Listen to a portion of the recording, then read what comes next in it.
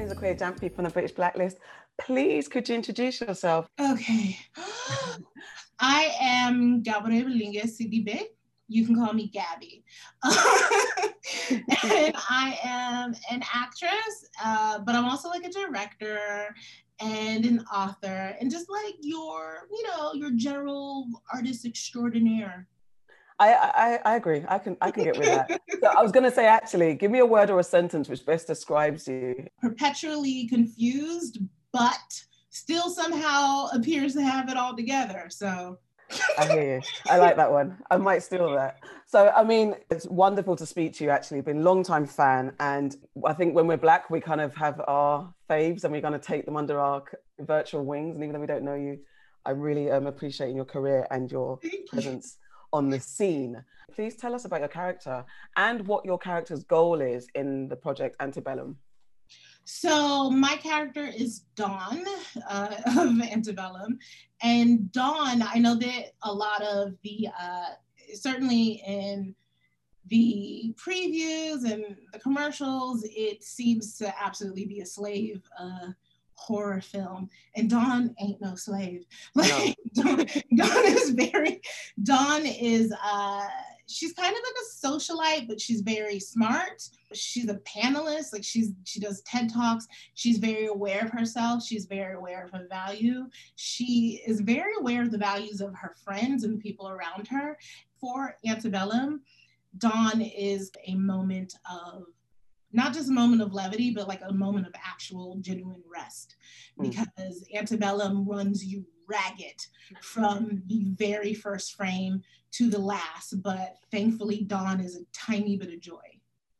I'd say a great bit of joy, because it is, you are that, and genuinely scene stealing, if I'm honest, because you're not expecting that moment of freshness in such a heavy story. So your presence is really appreciated in it. And I was going to say, as the character, I mean, in quotes, the best friend. However, your character has such a freedom and confidence that's not really afforded many Black women in films at the best of times. So, and then the irony about this film being about having your freedom stolen.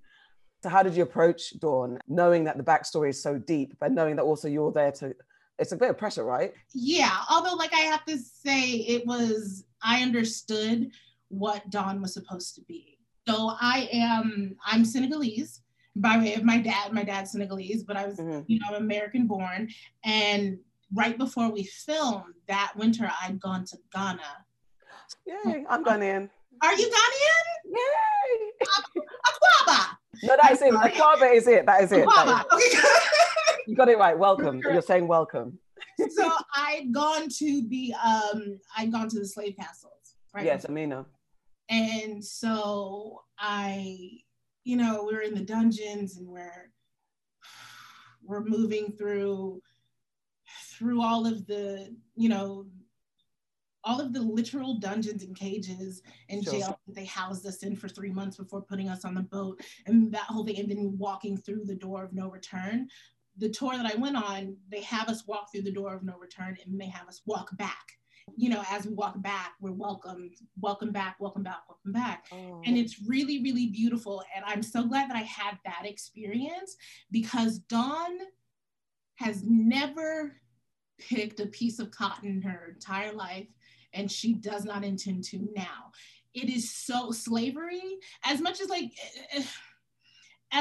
we all deal with the remnants of slavery, Dawn is very, very far away from that narrative. Super, super far away. So much so that she has no idea that it even exists physically for her anymore. It doesn't. Like, she might be the daughter of the daughter of the daughter of a slave, but she is not the slave. And so I just had to bring the awareness that not me. Yes, but not me, never me, in fact, because it's got to be a very, very sort of, it's got to be, very contrast to what Eden and V is dealing with. She is a slave today, but this is the day before slavery. So I wanted to be as free in that performance and as free in that last girl's night, so that we understand how horrible slavery is. And not only that, but like a lot of people think that's, like you think, oh, well, yeah, you're Black or you're African American, so like your beginning is slavery. No, We were teachers. We were doctors. Yeah. We were mothers. We were fathers. We were family. We were society, and we were stolen from that society. So I knew that Dawn's position was to show the society that V was stolen from. I mean, perfect answer. And I was going to actually say, being Senegalese. It's good. It was good. Being Senegalese, of Senegalese heritage. Have you ever spent time in Senegal? Yes, my father. I think the first time I went to Senegal, I was a very, very small baby. Okay. And we used to go back about every year until I was like 6 or 7. So the last time I was there, I was 7 or so. And I loved being in Senegal. I loved being in Africa. I loved it. Yeah. I loved it so much. But do you think that, but does that help your sense of freedom as an African American or Black American woman who's in society today, because you have something that you can touch base with that is the motherland that we hold so dear for those who are disconnected or for those who haven't been back or something like that? Absolutely. It feels like I know my actual beginning. Sure. I know what, because like we're African Americans are stolen people. Like, quite frankly, we're stolen people. At the beginning of an African American specifically is that person was stolen. Yeah. So you don't know where you're stolen from. And it's not like we have birthright here in America where you can go back to your motherland. And because Africa is an entire continent, it's gigantic. It's 56 or more countries. And within each country, a lot of different tribes. We're entire gigantic amount of people. Yeah. And so, but we don't know where we're from. And I happen to know exactly where I'm from. But my mother, on the other hand, who was from Georgia, she married my father and then took a blood test and found out that they were actually cousins. They had no idea until after they had a blood test taken.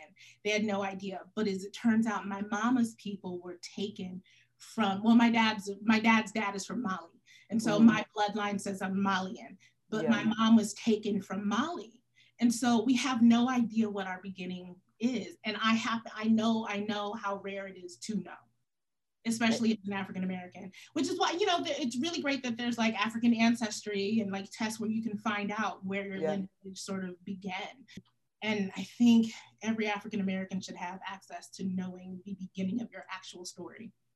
It's super important. It's an extra special power, I think, that gives you that sense of reinforcement. And I think that comes through in the roles that you play, how you bring yourself to those characters. Whether or not it's just specifically that, but that's what comes through when you're in your performances. So saying yes to this project and being a part of it, how does that tie in with where you're at personally and in your career? So I became a director a few years ago. And after that, I realized my actual power. I realized that I do have the power to tell the stories that I want to, and to tell the stories that mean something to me. And it really, I was at a point where I was like, actually I don't want to sell popcorn.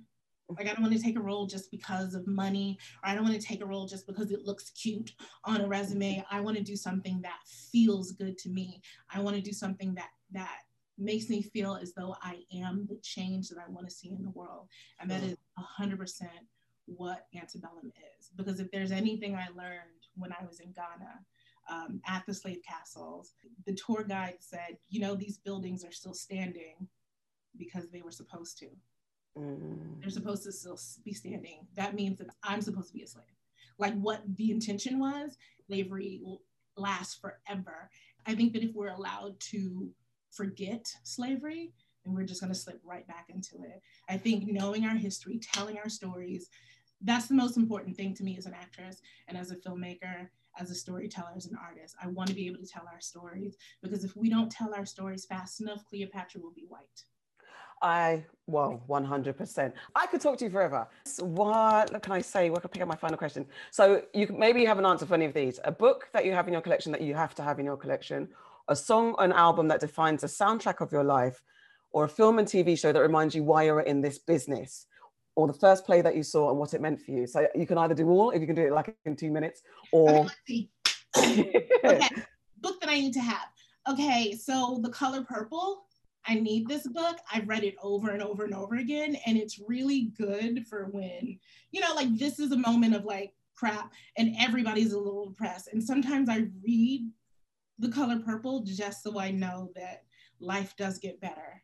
Okay. That life gets better, and that it is a sin to walk past the color purple and not notice it. That's my sin. Yeah. That's one. The next one was album. Song or album that defines the soundtrack of your life to date. Okay, so Jade Nova has an album called All Blue. She just did her second album. It just came out a while ago, but All Blue is my favorite album of the last like few years. And it's just really beautiful. It's very uplifting, but very real. Like, she's a song about time where you look in the mirror and you're like, oh, I'm older than I used to be, and I'm running out of time, and I'm 37, and I'm kind of at the point where I know I look good, but I'm at the point where I'm like, crap, am I running out of time? You know, am I running out of time for anything? But she just really speaks to me, and she's a beautiful vocalist. And I think that she has a soundtrack. She has a song on Antebellum. She's everything. Oh, wicked. Next, what was the other one? Film and TV show that reminds you why you're in this business. It could be from before or now. I May Destroy You. I May Destroy You. Jesus Christ, I May Destroy You. It is such an honest and open look at trauma. It doesn't just have to be like sexual trauma, but trauma in general and how it changes your life. Also, it's very Black. It's blackity black, but it's such a human story that it can be anyone else's. But I'm glad it's Black. So the first play you saw and what it meant to you? I saw The Wiz when I was very young, and it meant everything to me. Everything. I wanted to be Eveline. Okay. Thank you. Bless you so much. I appreciate your time. It's really good speaking to you. Thank you, Gabby. Also, you have really gorgeous skin. That's that Ghanaian. You too. It's the Ghanaian, but then also the Senegalese is in there. Thank you. Thanks, bye.